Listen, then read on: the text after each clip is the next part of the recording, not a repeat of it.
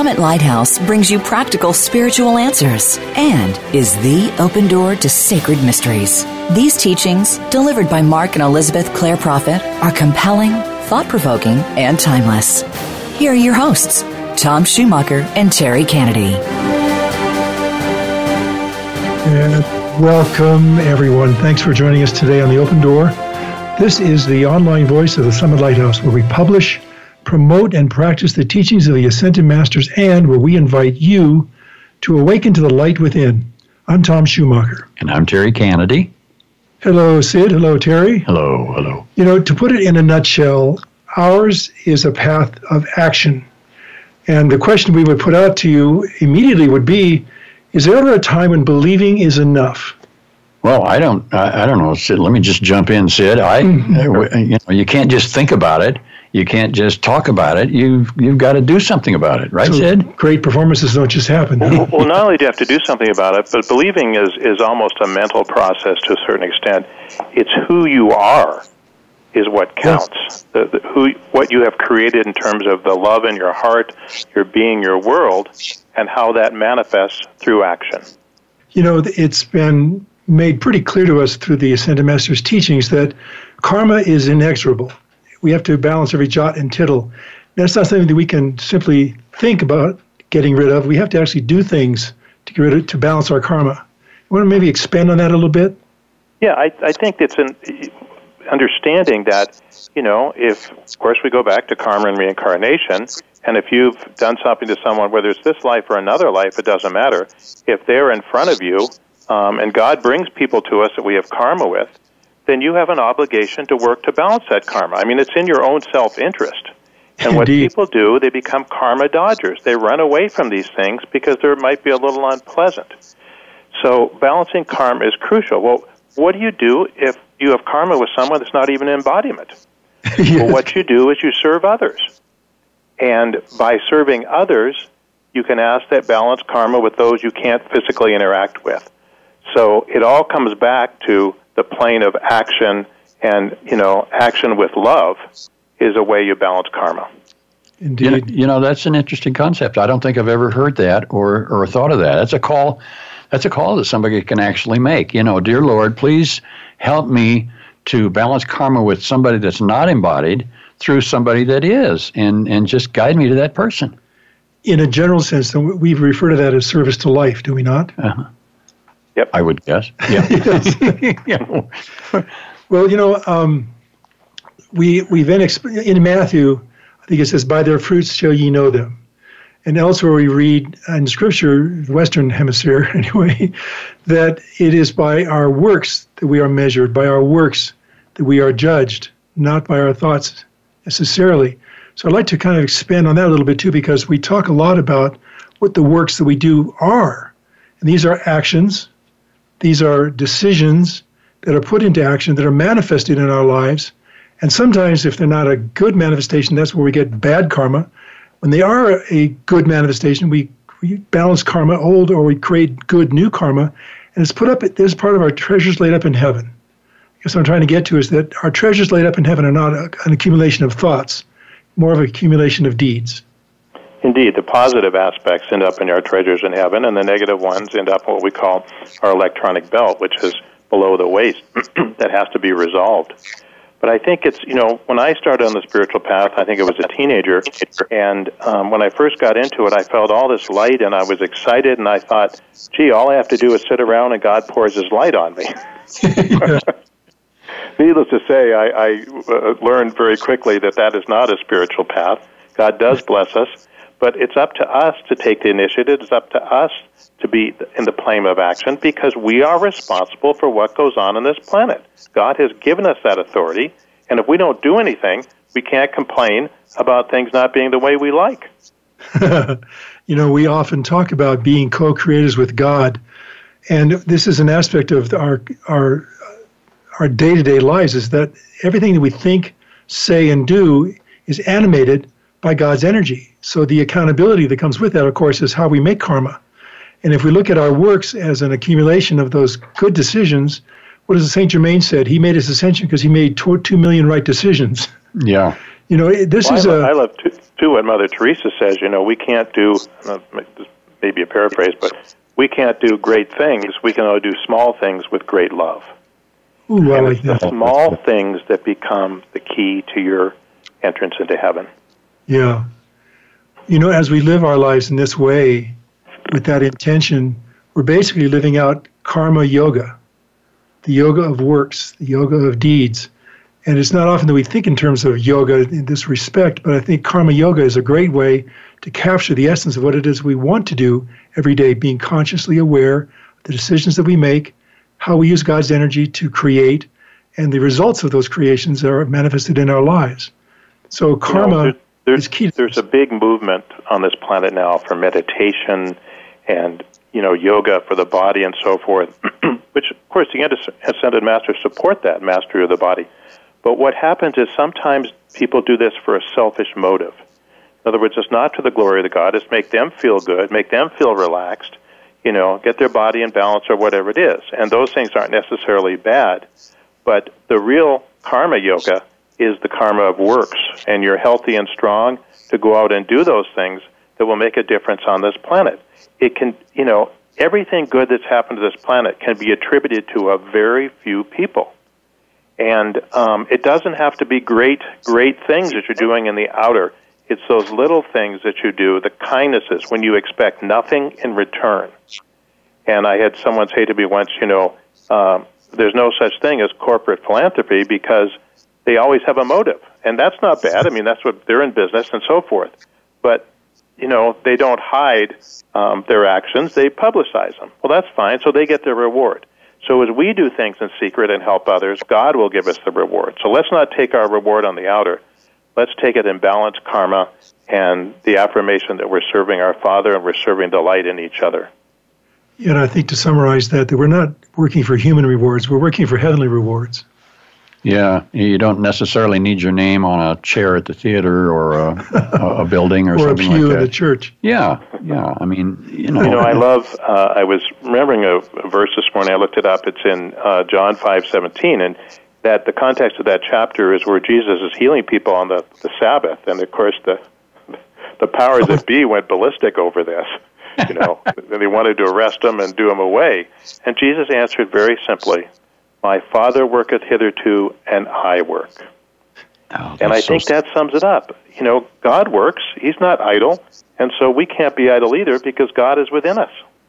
24/7, 365. That's right. Well, there was part of this process as I was kind of studying this morning before the show, that in looking toward the humble, obedient Sheila's objective of gaining heavenly rewards without looking for any kind of pat on the back, that what we're doing basically is surrendering to the will of God. That takes a great deal of humility, and it does take a certain obedience to the law that we know. But I think in the long run, and the short run too, for that matter, is that's where we find true and lasting peace. That's where we find wait a true minute, Tom. joy. God gave me free will. Why do I have to surrender it to Him? Well, I hope you can answer that. Well, it's very simple. All our problems are the result of our free will. Exactly. And so when you come into alignment with God's will, then you have the shortest route home, the shortest route to balance your karma, the shortest route to happiness. The will of God protects you. I mean, think about that. It protects you from going off in different directions. Some people get distracted for lifetimes. Not just for a few years, but lifetimes. They go off in the wrong direction, and it takes a very long time for them to turn around and come back. And the simple prayer, "Not my will, but thine be done, O God," every day will bring you into alignment with that. Now, you may not want some of the things God brings you because maybe uncomfortable or circumstances dealing with other people, but know He will not bring anything to you that you do not have to resolve and is not absolutely key to your spiritual growth and progress and balancing the karma you need to do. For a lot of people, there's somebody or some person or a set of circumstances they have to resolve before they move on, simply because they haven't resolved it in other embodiments. And sometimes this may be the 20th opportunity or the 100th opportunity to balance this karma. And we get a habit of fleeing from karma because it's uncomfortable. So don't flee from your karma, but recognize it as opportunity on your spiritual path. I want to go back to the question you asked a moment ago, because we really did know the answer to that. Is if I surrender to the will of God, what about my own free will? Well, maybe the practice there is to surrender our free will to be subsumed by God's will. Is that a fair restatement of what you said? Absolutely. Because I think that by aligning ourselves with the will of God, we escape the bonds of attachment and desire. There's a liberation there. And, I think that maybe one of the reasons that people do not want to surrender to the will of God is because they have so much of a momentum of rebellion. In other words, if you rebel and rebel and rebel, lifetime after lifetime, small things, big things, you're in a certain rut.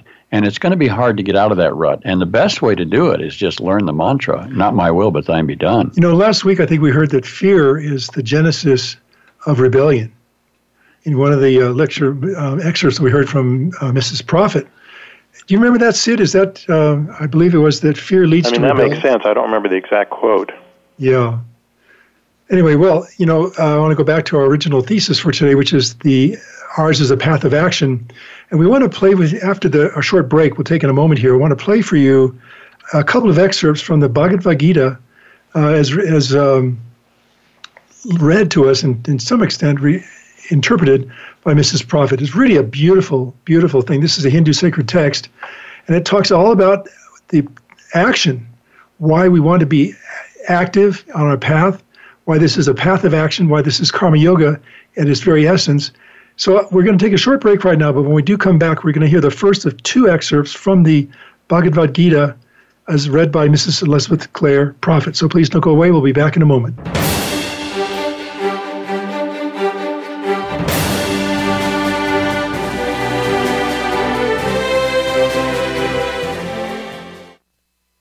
At the Summit Lighthouse, our goal is to help you awaken to the light within and discover your real self.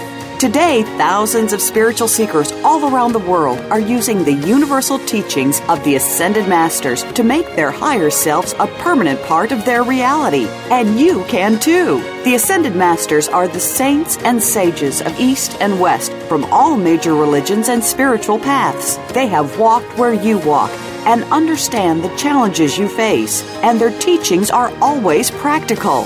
By applying the science of the spoken word through verbal prayers called decrees, the Masters teach us how to harness the healing power of the violet flame and other spiritual energies to transform our lives and our world. On The Open Door, it is our goal and great joy to bring you Ascended Master teachings that you can apply in your life right now. To learn more about the Summit Lighthouse and the teachings of the Ascended Masters, visit us today at tsl.org and discover how you can awaken to the light within. It's what you're here to do. Remember, tsl.org. Those seeking a higher spiritual path question everything. It is the nature of a spiritual seeker. They look deeply at all world religions and know that there are nuggets of truth within them all. The Summit Lighthouse is a deep repository of spiritual wisdom delivered by the Ascended Masters through their messengers Mark and Elizabeth Clare Prophet. For over 50 years, we have brought seekers worldwide liberating teachings that include the violet flame, the creative power of sound, and a deep personal connection to the Masters of Light. The goal of our show is to bring you timely spiritual teachings that are practical and liberating. For a free download of one of our most popular books, go to www.summitlighthouse.org/radio downloads. Follow us on Twitter for more great ideas at Voice America Empowerment.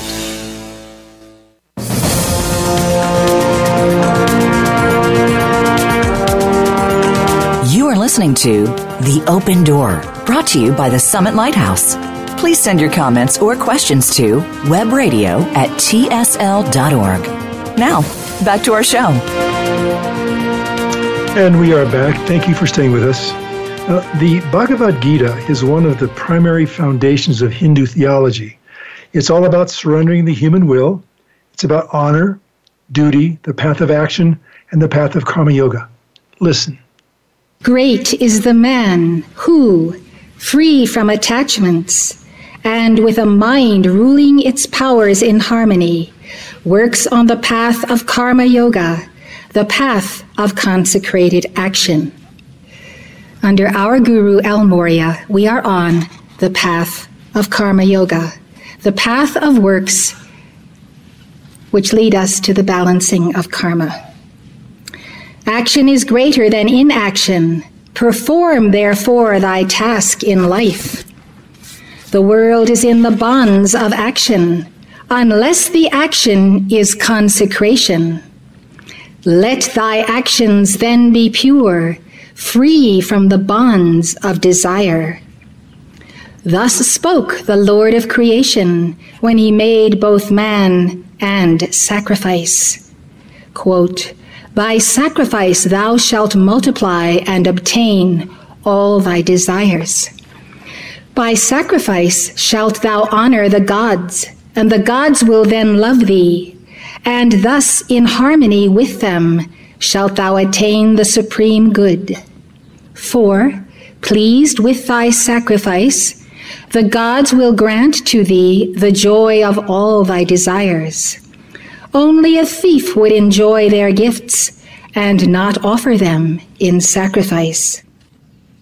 Sacred action is described in the Vedas, and these come from the eternal, and therefore is the eternal ever present in a sacrifice. Thus was the wheel of the law set in motion, and that man lives indeed in vain, who in a sinful life of pleasures helps not in its revolutions. But the man who has found the joy of the Spirit and in the Spirit has satisfaction, who in the Spirit has found his peace, that man is beyond the law of action. He is beyond what is done and beyond what is not done, and in all his works he is beyond the help of mortal beings.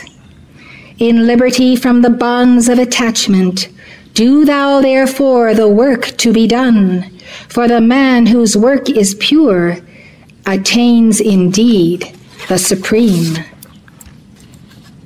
King Janaka and other warriors reached perfection by the path of action. Let thy aim be the good of all, and then carry on thy task in life. In the actions of the best men, others find their rule of action. The path that a great man follows becomes a guide to the world. Offer to me all thy works, and rest thy mind on the Supreme. Be free from vain hopes and selfish thoughts, and with inner peace, fight thou thy fight. Those who ever follow my doctrine and who have faith and have a good will find through pure work their freedom. But those who follow not my doctrine and who have ill will are men blind to all wisdom. Confused in mind, they are lost. Hate and lust for things of nature have their roots in man's lower nature. Let him not fall under their power. They are the two enemies in his path, hate and lust for things. And do thy duty, even if it be humble, rather than another's, even if it be great. To die in one's duty is life. To live in another's is death.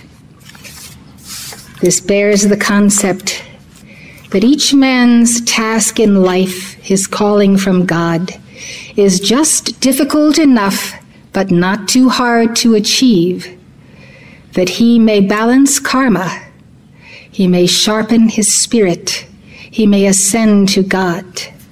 Thus, if we say, my dharma is too hard, I will do something simpler because it is easier, less effort, I don't have to struggle.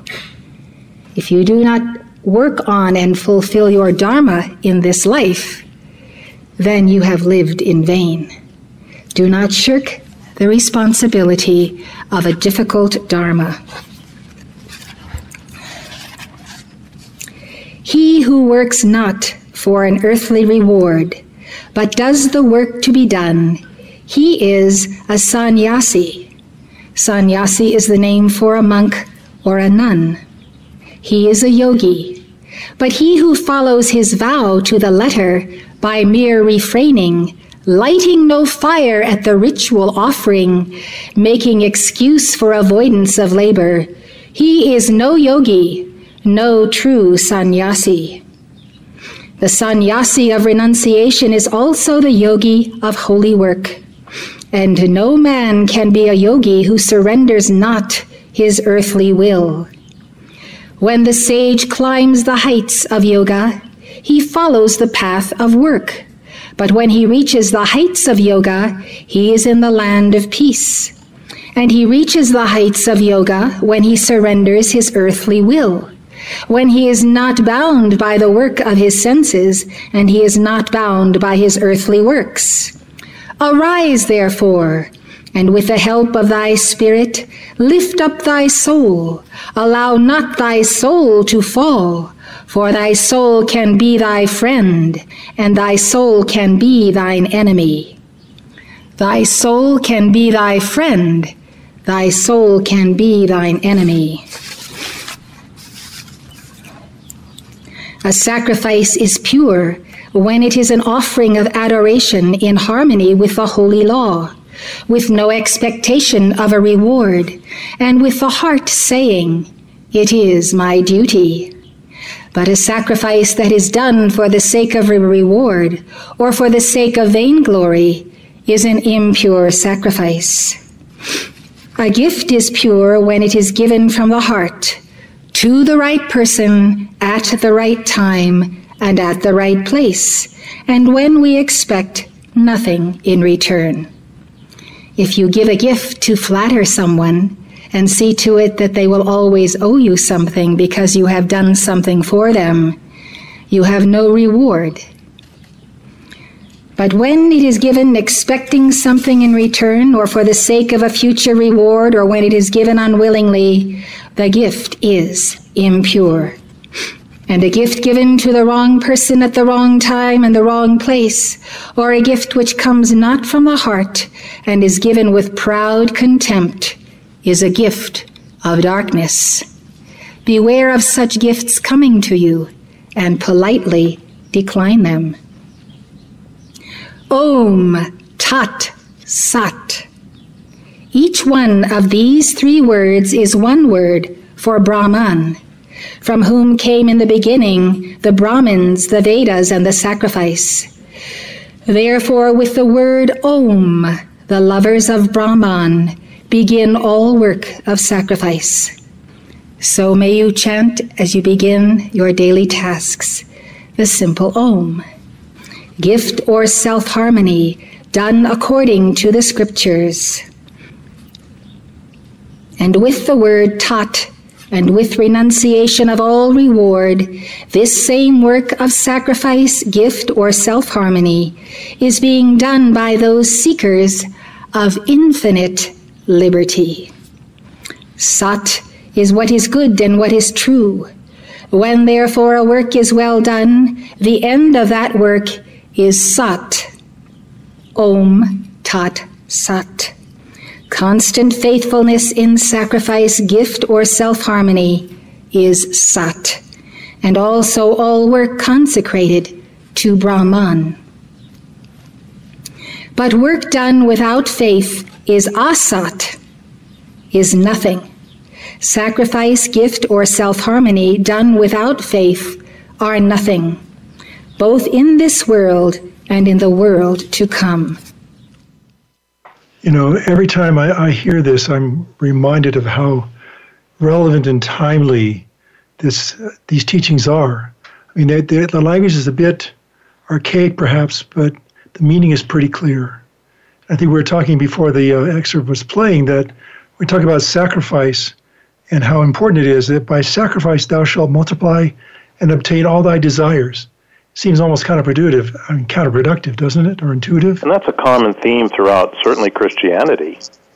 Yeah. Sacrifice and surrender and understanding how do we get God to be in our temple, and how can we be God working instead of this human consciousness. You know, I wanted to mention something about this quote from Krishna talking to Arjuna, who Krishna is the guru and Arjuna is the chela. And he talks, before this excerpt, he talks a lot about duty. And duty and dharma are pretty much the same thing. And Arjuna is a warrior, and he doesn't want to go to war against his brethren. And Krishna explains to him that we have a duty based on whatever God has given us to do. And whatever that may be, it's our dharma. So think of it in those terms. And is it our duty to love? Is it our dharma to love? Well, absolutely, because it's a manifestation of God. You'll have a specific dharma, but it always comes back to your heart, to the motivation of your heart, and doing things with love without seeking reward. Now, we often talk about enlightened self-interest, but you can't do it just, in a calculating way, because the vibration has to be pure.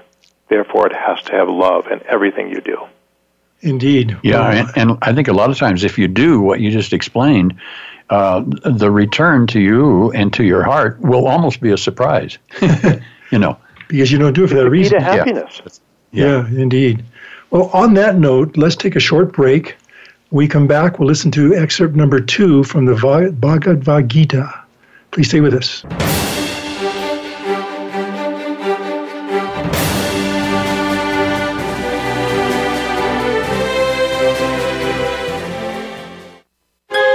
Right now, all over the world, warriors of light are working tirelessly to defend your soul's opportunity to achieve oneness with God. These spiritual warriors are keepers of the flame, and though few, the power they wield is greater than all of the weapons made by man. Founded by Saint Germain in 1961, Keepers of the Flame is a non-denominational fraternity in the tradition of ancient spiritual orders. When you join, you'll receive a series of lessons that will introduce you to a vast and dynamic spiritual world. See for yourself. Access Lesson 1 right now, completely free, no login required. Simply go to tsl.org/keepers, and in seconds you could be exploring a whole new world of practical Ascended Master teachings. Lessons are printed or available online for anytime, anywhere access, and anyone can join. Discover your real self and explore your full spiritual potential. Become a Keeper of the Flame today and awaken to the light within. Please visit tsl.org/keepers and prepare to accelerate. Those seeking a higher spiritual path question everything. It is the nature of a spiritual seeker. They look deeply at all world religions and know that there are nuggets of truth within them all. The Summit Lighthouse is a deep repository of spiritual wisdom delivered by the Ascended Masters through their messengers Mark and Elizabeth Clare Prophet.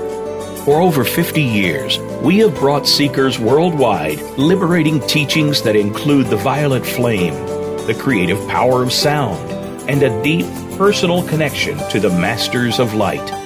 The goal of our show is to bring you timely spiritual teachings that are practical and liberating. For a free download of one of our most popular books, go to www.summitlighthouse.org/radio downloads.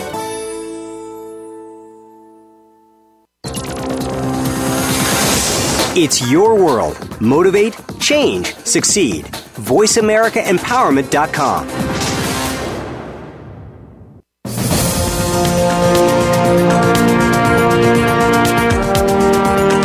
You are listening to The Open Door, brought to you by the Summit Lighthouse. Please send your comments or questions to webradio@tsl.org. Now, back to our show. And we are back once again. Thank you for staying with us.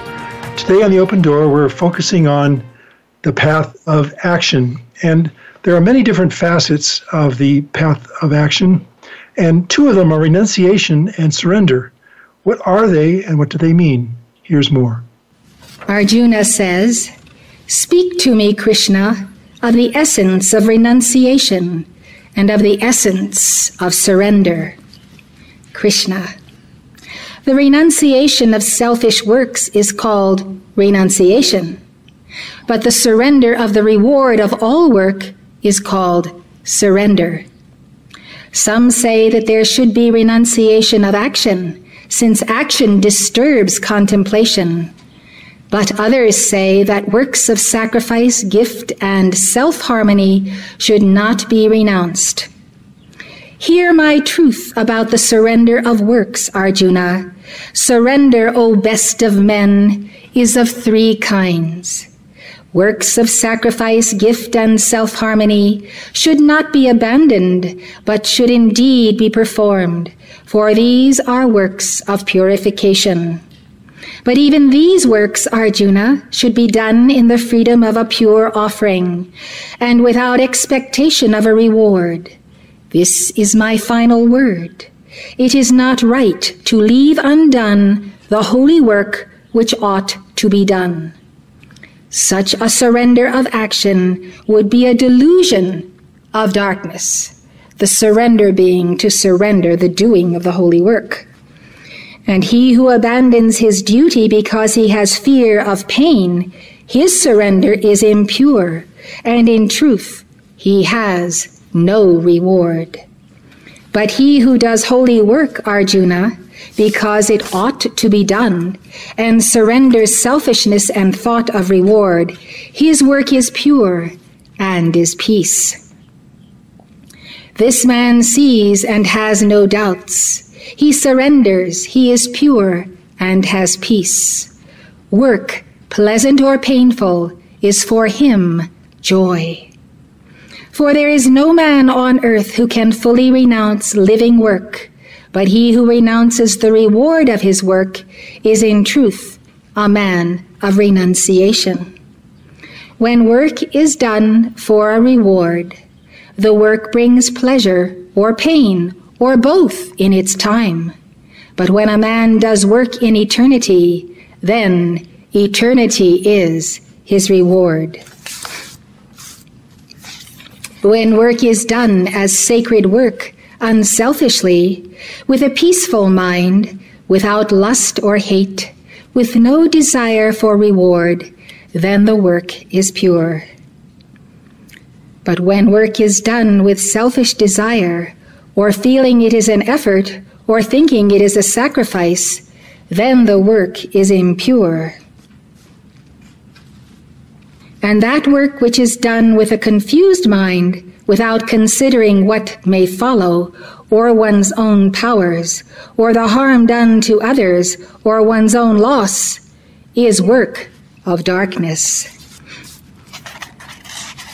When in the yoga of holy contemplation, the movements of the mind and of the breath of life are in a harmony of peace, there is steadiness, and that steadiness is pure. But that steadiness which, with a desire for rewards, attaches itself to wealth, pleasure, and even religious ritual, is a steadiness of passion, impure. And that steadiness whereby a fool does not surrender laziness, fear, self-pity, depression, and lust, is indeed a steadiness in darkness. Hear now, great Arjuna, of the three kinds of pleasure. There is the pleasure of following that right path which leads to the end of all pain. What seems at first a cup of sorrow is found in the end, immortal wine. That pleasure is pure. It is the joy which arises from a clear vision of the spirit. But the pleasure which comes from the craving of the senses with the objects of their desire, which seems at first a drink of sweetness, but is found in the end a cup of poison, is the pleasure of passion, impure. And that pleasure which both in the beginning and in the end is only a delusion of the soul, which comes from the dullness of sleep, laziness, or carelessness, is the pleasure of darkness. There is nothing on earth or in heaven which is free from these three powers of nature. The works of Brahmins, Kshatriyas, Vaisyas, and Sudras are different in harmony with the three powers of their born nature. The works of a Brahmin are peace, self-harmony, austerity and purity, loving forgiveness and righteousness, vision and wisdom and faith. These are the works of a Kshatriya: a heroic mind, inner fire, constancy, resourcefulness, courage in battle, generosity, and noble leadership. Trade, agriculture, and the rearing of cattle is the work of the Vaishya, and the work of the Sudra is service. They all attain perfection when they find joy in their work. Hear how a man attains perfection and finds joy in his work. A man attains perfection when his work is worship of God, from whom all things come and who is in all. Greater is thine own work, even if this be humble, than the work of another, even if this be great. When a man does the work God gives him, no sin can touch this man. And a man should not abandon his work, even if he cannot achieve it in full perfection, because in all work there may be imperfection, even as in all fire there is smoke. When a man has his reason in freedom from bondage, and his soul is in harmony, beyond desires, then renunciation leads him to a region supreme, which is beyond earthly action. Thou art in the bondage of karma, of the forces of thine own past life, and that which thou in thy delusion with a good will dost not want to do, unwillingly, thou shalt have to do. God dwells in the heart of all beings, Arjuna. Thy God dwells in thy heart, and his power of wonder moves all things, puppets in a play of shadows, whirling them onwards on the stream of time. Go to him for thy salvation with all thy soul, victorious man. By his grace thou shalt obtain the peace supreme, thy home of eternity. Hast thou heard these words, Arjuna, in the silent communion of thy soul? Has the darkness of thy delusion been dispelled by thine inner light? Arjuna answers, By thy grace I remember my light, and now gone is my delusion. My doubts are no more, my faith is firm, and now I can say, Thy will be done. There's a very cogent formula, no doubt. I love, if I may, Tom. Well, saying and now gone is my delusion. Isn't that a prayer every one of us can make? We have deluded ourselves or been deluded by the forces of darkness on this planet. And that is what has kept us from being one with God, our path of our ascension, and has tricked us into making more karma instead of balancing it. I mean, that's a prayer each one of us. God, deliver me from all delusion, whether it be self-delusion or the delusion of others.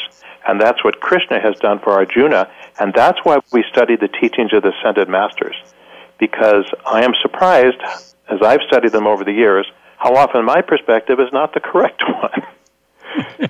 And a lot of people are like that. So it's wonderful to know the truth and be delivered of those delusions. Well, that is wisdom. Yeah. I mean, believing the path or talking the path is not the same as walking it. That much we know.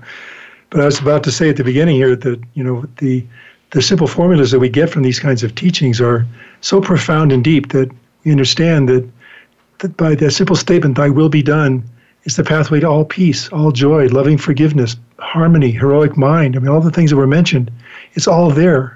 It's all available. What I'm hearing over and over again is if you're not concerned about the reward for your service and your actions, then you're in the right place. Well, it's a very potent desire, isn't it, to seek a reward, even if it's just a pat on the back. Yeah. Somebody saying, nice job. It could be subtle, it could be gross. I mean, either way, seeking the reward first is not the path. Mm-hmm. And at a human level, we do encourage people. That's appropriate. But that a lot of the teachings of the Buddhic gurus or the Hindu gurus is that the guru does not sing your praises. No. I mean, Yogananda talks about how his guru, the guru told me he loved him at the very beginning of their relationship, and it was decades before the guru mentioned it again. Yeah. Well, did he stop loving him? Of course not. But it's testing the motive of the heart. Am I here because I hear somebody tells me he loves me every day?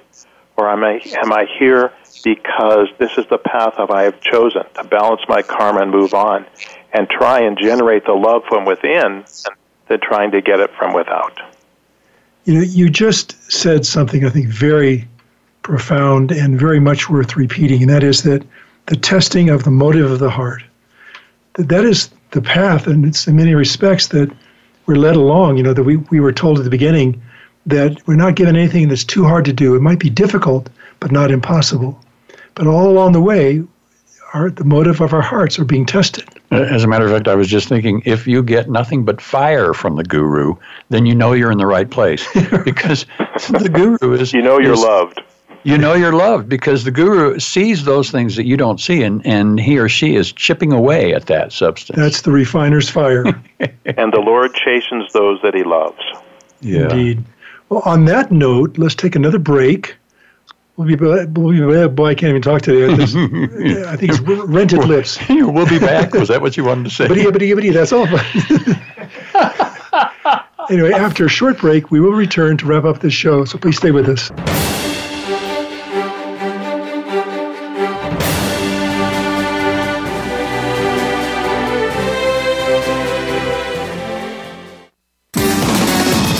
Success starts here. VoiceAmericaEmpowerment.com. It's your world. Those seeking a higher spiritual path question everything. It is the nature of a spiritual seeker. They look deeply at all world religions and know that there are nuggets of truth within them all. The Summit Lighthouse is a deep repository of spiritual wisdom delivered by the Ascended Masters through their messengers Mark and Elizabeth Clare Prophet. For over 50 years, we have brought seekers worldwide liberating teachings that include the violet flame, the creative power of sound, and a deep personal connection to the Masters of Light. The goal of our show is to bring you timely spiritual teachings that are practical and liberating.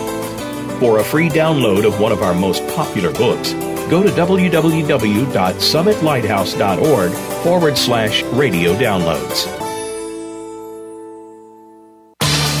Change your world. Change your life. VoiceAmericaEmpowerment.com.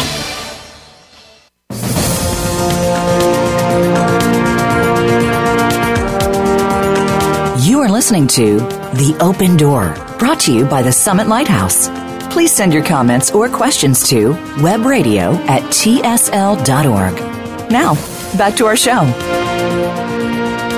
And once again, we are back to wrap things up. Today on The Open Door, we're talking about the path of action. And just in the last half an hour, we've listened to two readings from the Bhagavad Gita, the Hindu theology text. And one of the things that was kind of brought out of that, and Sid was mentioning it during the break, was that sometimes we may not act for fear of consequence, and we really can't afford to be afraid to act. Is that a fair question? Exactly, Tom. I mean, one of the quotes from Melamori is, life is not a spectator sport. So we can't tread so cautiously that we don't make mistakes sometimes. Obviously, that's not our goal to make mistakes, but you cannot make progress. Sometimes a mistake is the catalyst to move you forward. And how many people, I think Mr. Churchill said, failure is the greatest thing that ever happened to him because it was a catalyst to move to the next level. And sometimes when we do things we regret, we learn from our mistakes. I mean, look at Judas. I mean, Judas is the most maligned soul in Western civilization because he betrayed Jesus. And, of course, in his mind, he had right motives to try and get Jesus to act. But he had such remorse over this that he was able to make his ascension before many of the other disciples. So sometimes even mistakes can be a step on your path. Not that we seek them, but the worst thing you do is do nothing. Because if you do nothing, you not only do not go forward, but you don't create a solution where God can work to teach you something or to learn from it. And total passivity is as much a sin as doing some of these other things that Krishna talked about. So that's where there's no excuse for staying in your bedroom, as appealing as that might be sometimes. We have to act. Do the best you can with the knowledge you have and trust that God will lead you if it's not exactly right. Well, and I wanted to kind of paraphrase the point you made earlier, that sometimes, learning leads us to pain, and pain is the path to wisdom. In fact, I think it's even been said that pain is the price of wisdom. And our civilization teaches, our goal is to be happy. Well, what it leaves out is true happiness can only come in God. And to get to God, we have to go through some of this human creation and karma we have made. And sometimes, because we have caused pain to others, then we go through pain too. But the miracle of the violet flame can mitigate much of that pain. So, for example, if you do something really terrible in a previous lifetime, if you use the violet flame, when it comes back to you, the balancing of it might be mitigated. So the exact thing doesn't always have to happen to you. Exactly. That's the miracle of the violet flame. But if we're unwilling to experience any pain at all, then we can never find God. The masters have taught that pain is the portal to bliss. And I thought, well, that doesn't make sense. But it is, because pain not only balances karma sometimes, but it frees us from the delusion of the ego. We get to the point where we don't know what else to do. God, everything I'm doing, nothing works. I want to surrender to you. I want your will, not mine. And sometimes it takes pain to get people to that place. In fact, I would say almost all the time. Pretty much so. Well, on the flip side of avoidance of pain is the desire, you get on fire to seek the big jobs. You want to do the big acts. You want to do the things that are most obvious or are in manifestation. And that's not always the way to go, is it? Well, it's not, because I remember before I found the teachings, and I was looking at the world, and I was so burdened, and, I grew up, especially during the Vietnam War. I thought, what can I do about this? What can I do? And, I'm just one little person. And then when I got the teachings of Ascended Masters through the science of the spoken word and the use of the light that God has given us, we can impact this planet, And so therefore, the humble thing of giving your devotions and prayers to God, which nobody sees but God for the most part, can literally change the equation of light on this planet. And we think we have to do something great in order to balance great karma, but very often it can be the little things. So we are humble for whatever God gives us to do. I remember Mrs. Prophet told us a story about a Chila who was a truck driver. Okay, that was his dharma. And he would, truck drivers spend a lot of time on the truck, and he would decree or listen to teachings the whole time. And she said by his fervent decrees and use of the spoken word, he was holding the balance for all the other truckers. You see, that was his humble, nobody knew about this but God, and that was his service. So whatever your lot in life, whether it's great or humble, know that that is their dharma. And I think a lot of times people in very public roles or prominent roles or big roles is because they have such an intense karma to balance that they have to be in those roles. Yes. So don't envy those that are doing great things. You do the little things with great love, and you will be the greatest success can be on this planet, and you will have a greater happiness than anyone else on this planet, because it's real, and as Krishna says, it's for eternity. It's not for a short time.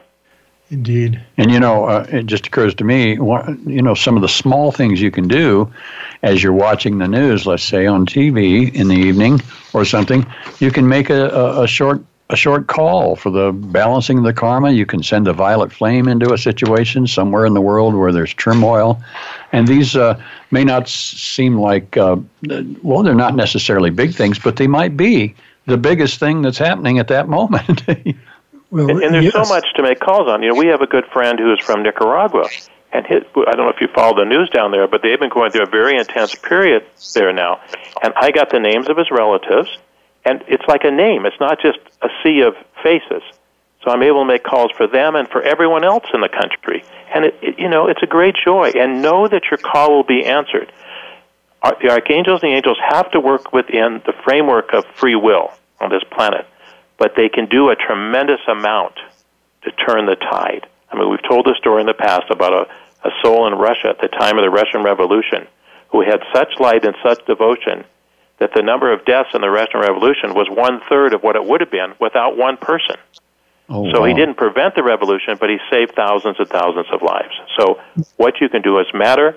It's a humble. No one's going to give you the Nobel Peace Prize for doing that, but God will give you a prize that money cannot buy. And so that's why we do what we do. The Nobel Peace Prize. That's right. One of the summarizations of this whole process is to get into the habit or the practice of consecrating your works, whatever they may be, big or small, consecrating them to God and aligning them with the will of God. Because we've spoken of this before, that when you make calls, you make prayers, you want to make sure that they're always aligned to the will of God. So when you consecrate anything, it's in God's will. That's the spirit in which you do it, not your own. Yeah. Well, I'm sure a number of our listening audience is familiar with the book Practicing the Presence of God by Brother Lawrence. And you know where he worked? In the kitchen. That's right. That's right. So, whatever your work, you can practice the presence of God. Of course, we have a little thing we say in our community is the kitchen is only for the highest initiates. Right, I know. Because it involves people's food. But, whatever you're doing, you could be a security guard, or you could be the president of a corporation. I mean, you can be any of these things. So therefore, you bring these teachings to wherever you are, because that's where God has placed you. Another point that we made before, and I think it bears repeating, is that the will of God may sometimes be hard, but the will of God is good. And don't be concerned or afraid that something that you may perceive as God's will is going to put you down the wrong path or in a difficult situation. God is not a tyrant. God loves you. God wants you to be happy. But by our human will, we have separated ourselves from God. As we surrender to God's will, then that can be the first step in true happiness and lasting happiness, not just for a brief time. But, think beyond this life. Think eternity. That's another reason we follow this path. Yeah. Yeah, and it's like the difference between human laughter and angelic laughter. I mean, it's my wife and I were out with some friends the other night, and I'm telling you, we just about exploded at just angelic laughter over really fun things, Yeah. It wells up inside you. It does. It does. Well, we've come to the end of another hour. It has just blazed by. It has. And I want to thank you all for being part of this. And we know that by playing excerpts, readings from things like the Bhagavad Gita, it's unusual, it's rare perhaps, but the point of this all is to give you a sense of how a path of action unfolds. As Sid said earlier, this is all about testing the motives of the heart. It's about consecrating our works. It's about being up to the task, whatever it may be, and knowing that it's not the human reward that we're after, it's the divine reward, the heavenly reward. Just and doing what you do with joy. Doing what you do with joy, indeed. Well, Terry. Yes. If anyone wants to joyfully reach out to us, how can they do that? They can contact us. We are at webradio@tsl.org, webradio@tsl.org, and we really enjoy hearing from you. Thank you. And thank you, Sid, for being there. I know you're phoning it in today, but I think it's working. Yes. And thanks, everybody, for listening. We love you all. You're part of a mandala of grace. We are grateful and blessed. And though the upward path may sometimes be difficult, the rewards are out of this world. Out of this world. Indeed. God bless everybody. See you next week. Bye-bye.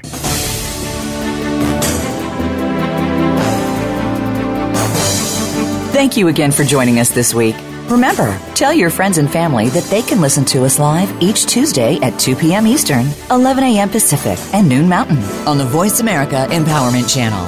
For more information about The Open Door and the Summit Lighthouse, please visit our website, www.tsl.org. We'll see you again next week.